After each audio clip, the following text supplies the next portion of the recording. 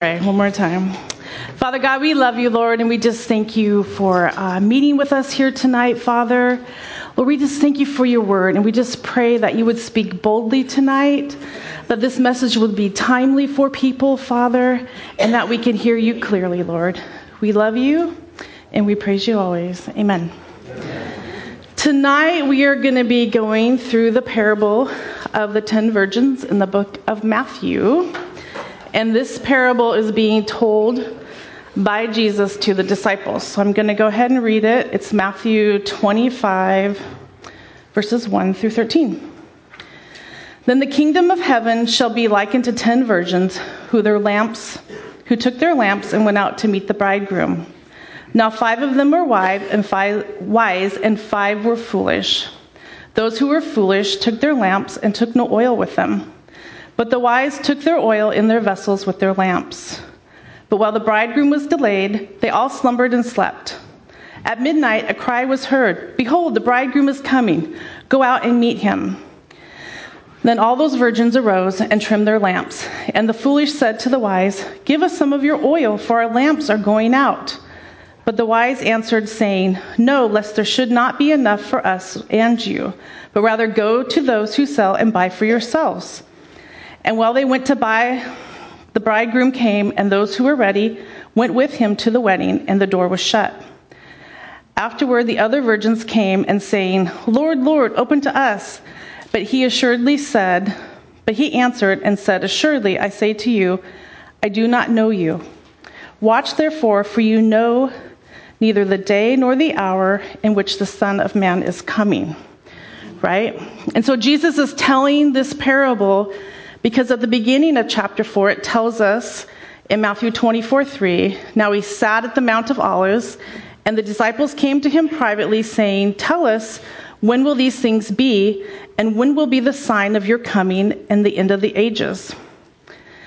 So my best guess is the disciples want to know when and where and how this is all going to happen, right? And so they ask the questions because why? They want to be ready, correct? So, and we're going to reread verses 1 through 9 again. "Then the kingdom of heaven shall be likened to 10 virgins who took their lamps and went out to meet the bridegroom. Now 5 of them were wise and 5 were foolish. Those who were foolish took their lamps and took no oil with them. But the wise took oil in their vessels and with their lamps. But while the bridegroom was delayed, they all slumbered and slept. And at midnight a cry was heard, and behold, the bridegroom is coming. Go out and meet him." Then all those virgins arose and trimmed their lamps. And the foolish said to the wise, "Give us some of your oil, for our lamps are going out." But the wise answered, saying, "No, lest there should not be enough for us and you, but rather go to those who sell and buy for yourself." In this parable, I'm going to set this over here real quick.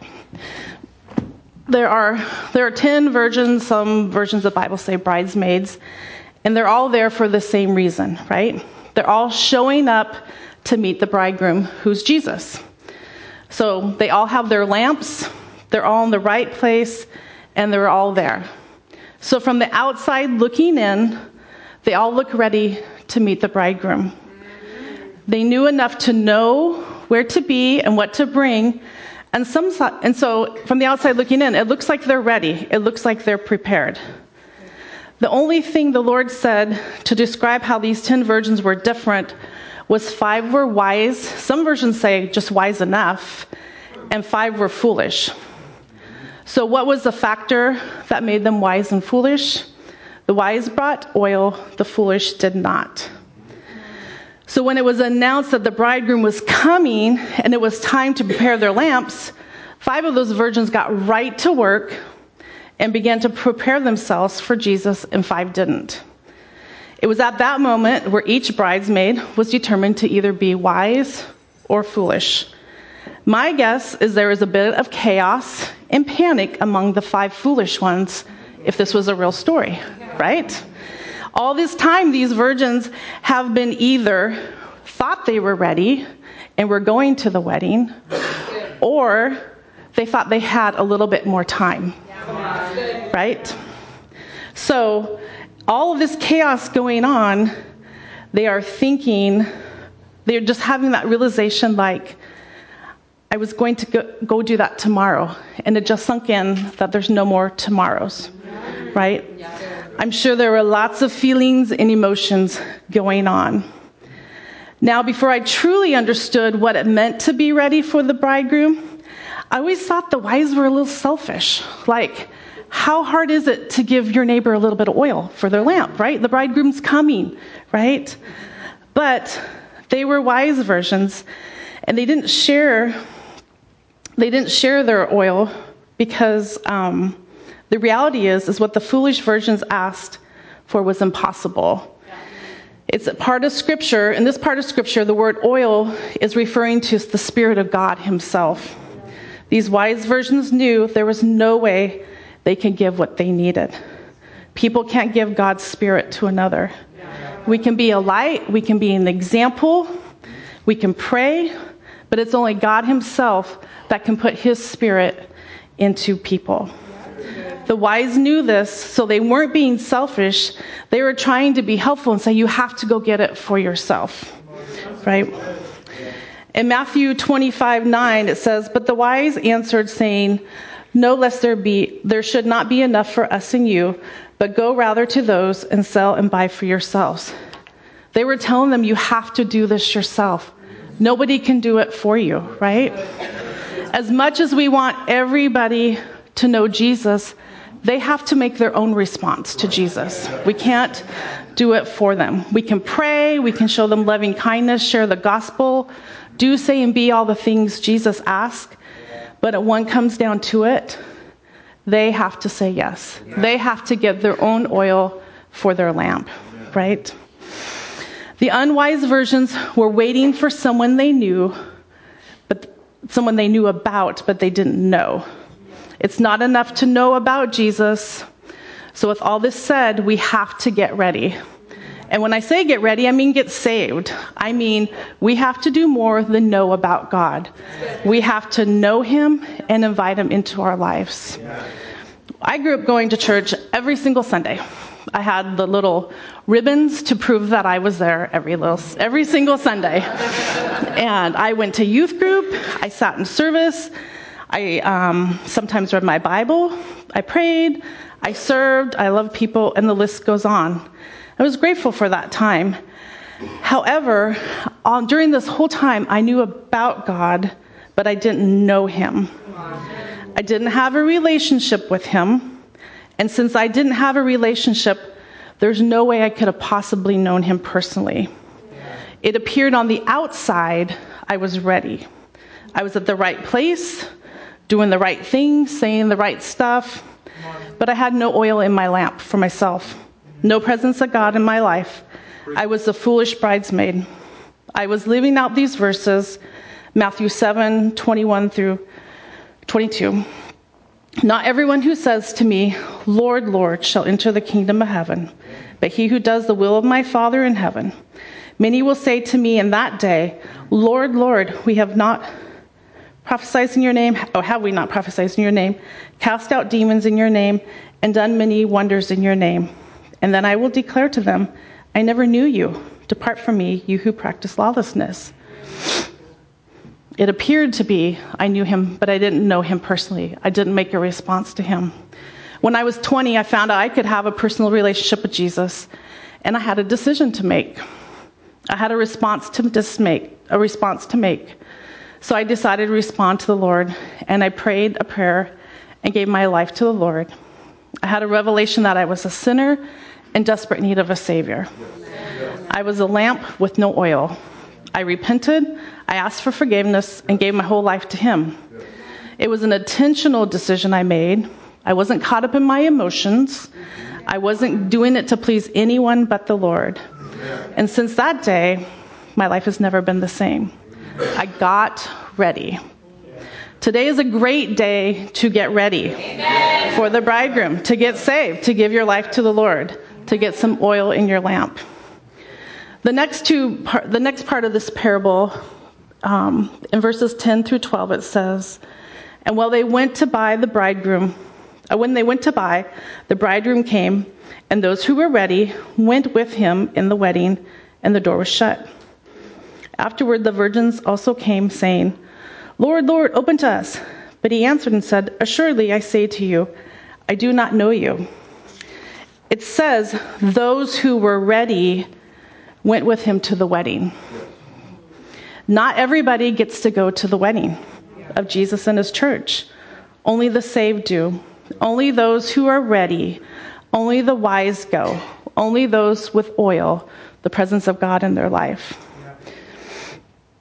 In the last part of this verse, it says, and the door was shut. And that part really stuck out to me because the door is really going to shut one day, right? I think even as believers, we forget that one day life on earth will end, whether we die or Jesus comes back. And I think we get caught up in the day-to-day stuff and we forget that heaven is real and all of that. And that's why I love to meditate on Colossians 3:2-4. It says, set your mind on things above, not on the earth.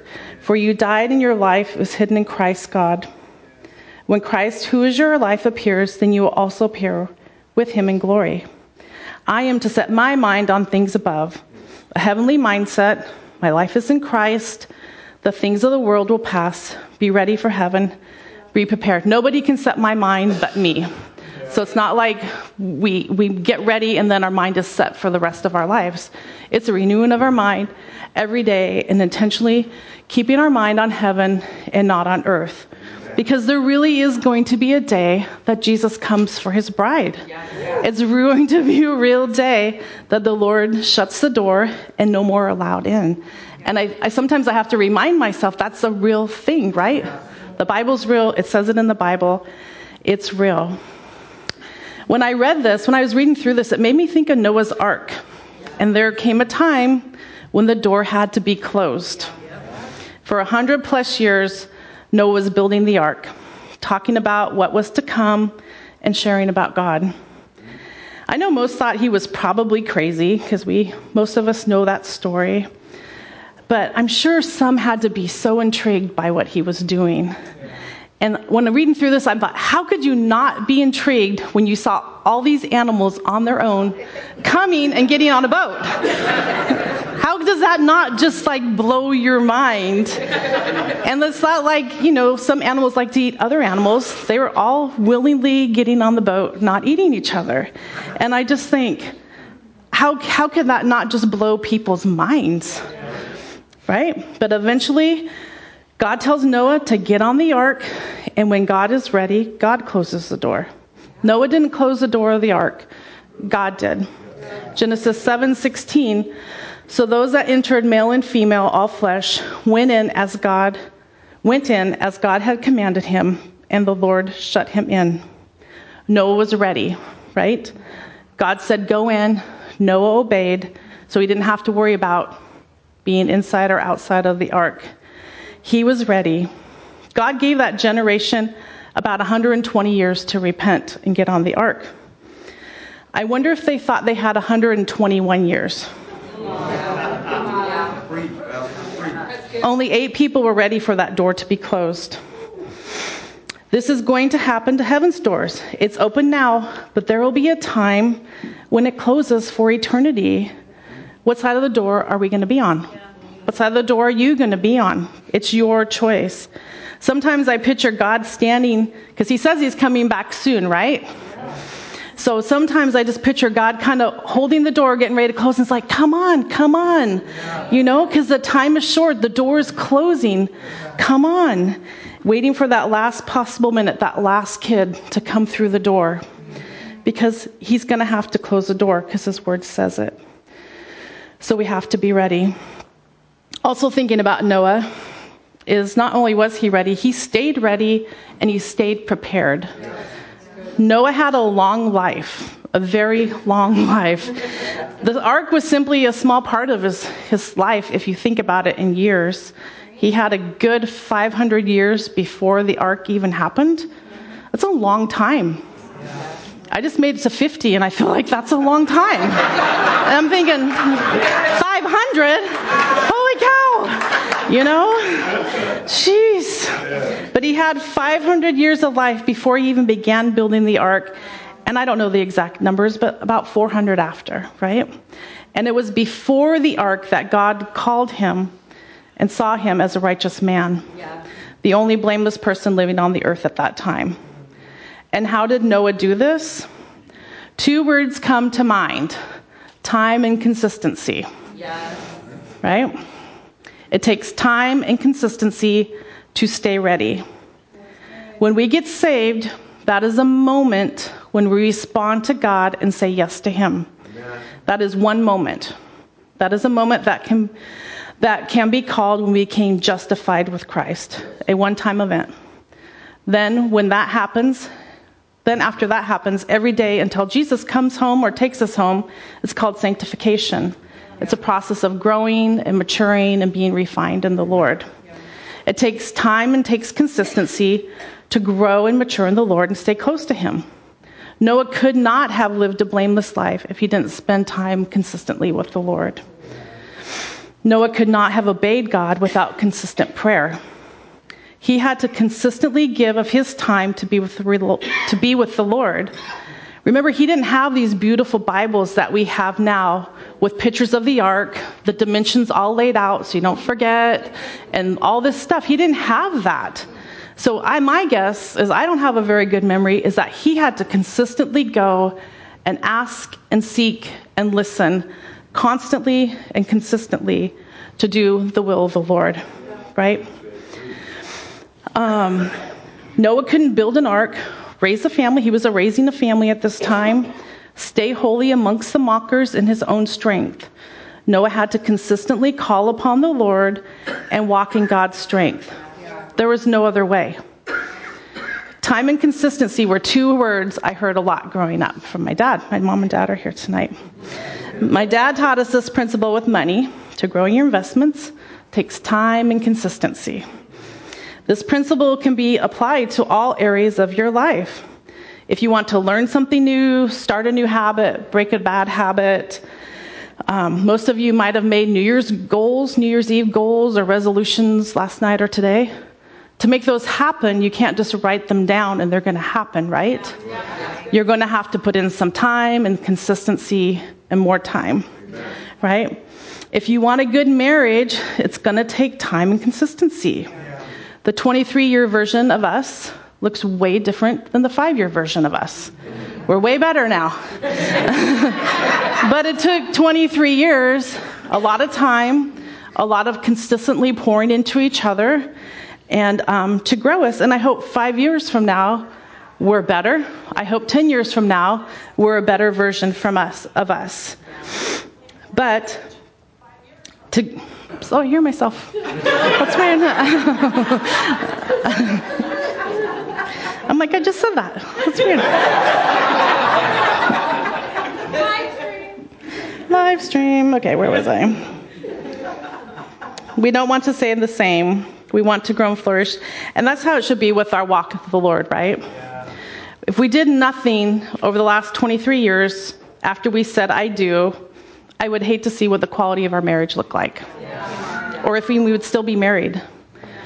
We can have one moment with the Lord and be saved, but if you don't put in the time and consistency it takes to grow, you're not going to grow. Yeah. God has a plan for each of us, but we have a part to play. Yeah. Christianity is not a spectator sport. Yeah. If you want to grow, you need to dig in and grow. Yeah. No one can do that for you. That's right. No one. It's exciting to be a part of the work of the Lord, but it takes a lot of work on our part. It's interesting that the next parable in the Bible right after this one is the parable of the talents, where God gives the example of an owner giving talents to his servants before he is to go away for a while. The owner comes back and has an expectation that his servants did something with the talents he gave them while he was gone for a long while. In Matthew 24, Jesus tells the disciples the temple's going to be destroyed. He talks about the second coming, what that will look like. Jesus goes right into the parable of the 10 virgins, telling us to get ready. And right after that, the parable of the talents. And then after that, it's judgment. He tells us what's going to happen. He tells us to be wise and get ready and then do something with the talents he's giving you. Right? He's given us talents for us while we're waiting for his return, because judgment is coming. He lays it all out there for us. He's not trying to trick us. It's not some game show where there's 2 doors, 1 and 2, and I hope you pick the right one.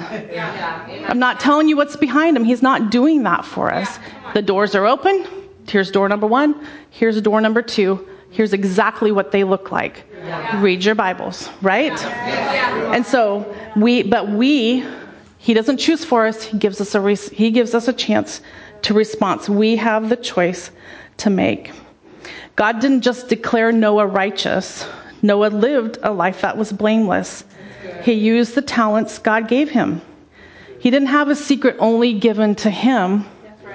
How did Noah live a blameless life? He simply just lived it. He consistently said no to the things of the world and yes to the things of God. He did this consistently over time. And we have the ability to do this too, right? How do we live a life ready and prepared for the bridegroom? One day at a time. When you fall, you get back up, right? When you mess up, you repent and you keep going. Time and consistency will help you stay prepared for the bridegroom. It is one of those concepts that's really simple, but yet challenging to actually do. We love our time and we love to fill it with our will and our way. But again, we have a choice. Our will or his, prepared or not. Okay? The last verse of this passage, verse 13, says, "Watch.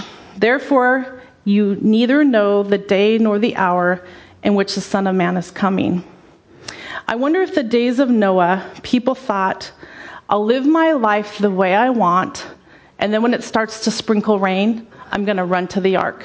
I thought of it, so I thought maybe a couple other people might have thought that too, But here's what's interesting. The door was closed before the rain came, right? There was no sprinkling to give a warning, to let people know now is the time to get on the boat. They did have a warning. They had 120 plus years of watching Noah build an ark. They had the warning of the animals coming. They had that was their warning. That was them saying, get ready, get ready, get ready. The bridesmaids, they didn't have time to go buy oil. It was right here. You had to be ready. No one knows the day or time, but we know this, and we know this because God says so.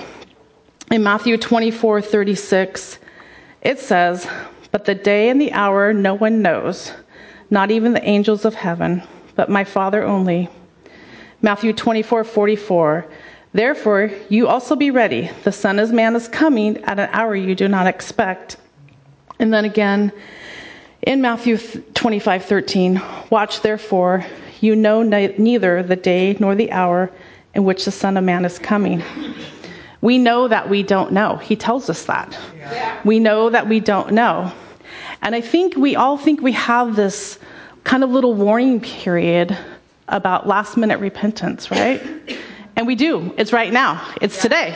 This is your warning. Get ready, right? God is generous and he gives us more than a moment. He's given you every day up to today, right? He's given us not only his time, but he's given us his word. It's all laid out for us exactly what to do, how to do it. He's gracious. He's given us his word. We know the end. We know all of it. He's given us this parable saying, get ready. I'm giving you a big clue. Be ready because you do not know when I'm coming back. And that's the beauty of his word. He tells it all. Not only do we have the word, we now have the Holy Spirit. We have pastors and ministers. We have churches. We have smart people interpreting the Bible for us. I really can't think of anything else that we could actually use in order to get ready. He's given us all. I feel like this time of day or age, that we have no excuse to not know anything, right? I think people have this idea of waiting to repent until they're on their deathbed. And here's the deal, is we actually really all are on our deathbed right now. We're on our spiritual deathbed. And so this is the time, this is the day, because we don't know. So we're already kind of there. I do believe that people on their last breath that repent go to heaven. I believe the criminal on the cross, I believe he's there, right? He had his last breath, or he confessed right before his last breath. I do believe people on their deathbed that pray the prayer go to heaven. I believe that. But here's what I know, is we all don't get those moments. Yes. Right. Not everybody dies in a bed waiting on the Lord. As a chaplain, almost every family I serve are surprised by their loved one's death. Some knew it was coming, but they thought they had another day. They're still surprised on that day. And there's others that are shocked because sometimes death is untimely and sudden. So not only do we not know when he's coming back, but we don't know when our last day will be either. So we really have to take today and get ready. There is time to repent before your last breath. Today is your day, your criminal cross moment. This is the day. Yeah. So just wrapping up, I just wanted to encourage you in a few things. One, get ready. Amen. Make a response to Jesus. Say yes to him. Yes. Ask for his presence in your life. Amen. If you are ready, I want to encourage you to stay ready. Stay prepared. Remember time and consistency. Be wise with your talents that he's given you. Be the servant that comes back and has used your talents wisely. And I encourage you not to wait. Don't think you have more time than you do. Surrender today and get ready today. Let's pray. Father God, we just love you so much. And we just thank you that you're a God that gives us your word, Lord. We thank you that you care enough to tell us what we need to know, how to do life, how to get ready, how to be at the wedding with you on our last breath, Father. Lord, I just pray right now, if there's anybody in this room, watching online, watching however else you can watch this, that has not made that response to you to get ready, Father, I pray that today would be their day, Father. Today would be their day of salvation. And if that's you tonight, it's not this big fancy prayer. It's a simple yes to God. It's a simple of giving up your will, putting your pride aside, and saying yes to the Lord. And if you had made that commitment, if you said your I do to Jesus a long time ago, but you have not tended to your relationship over the years, today's a good day to get back into it and to put in that time and that consistency and to allow the Lord to grow you. And if that's you, I just pray that today is a marker for you that you're going to put that first in your life. Father, I just love you and I thank you for this word, Father. I thank you that you have called us to be ready, and I just pray that people today would get ready for your coming back, Lord, that we can honor you with our lives, that we can lay down our pride, we can lay down our wills and our ways, and humbly just walk before you and just have our lives be pleasing unto you. We love you and we thank you. In your name we pray. Amen. Amen.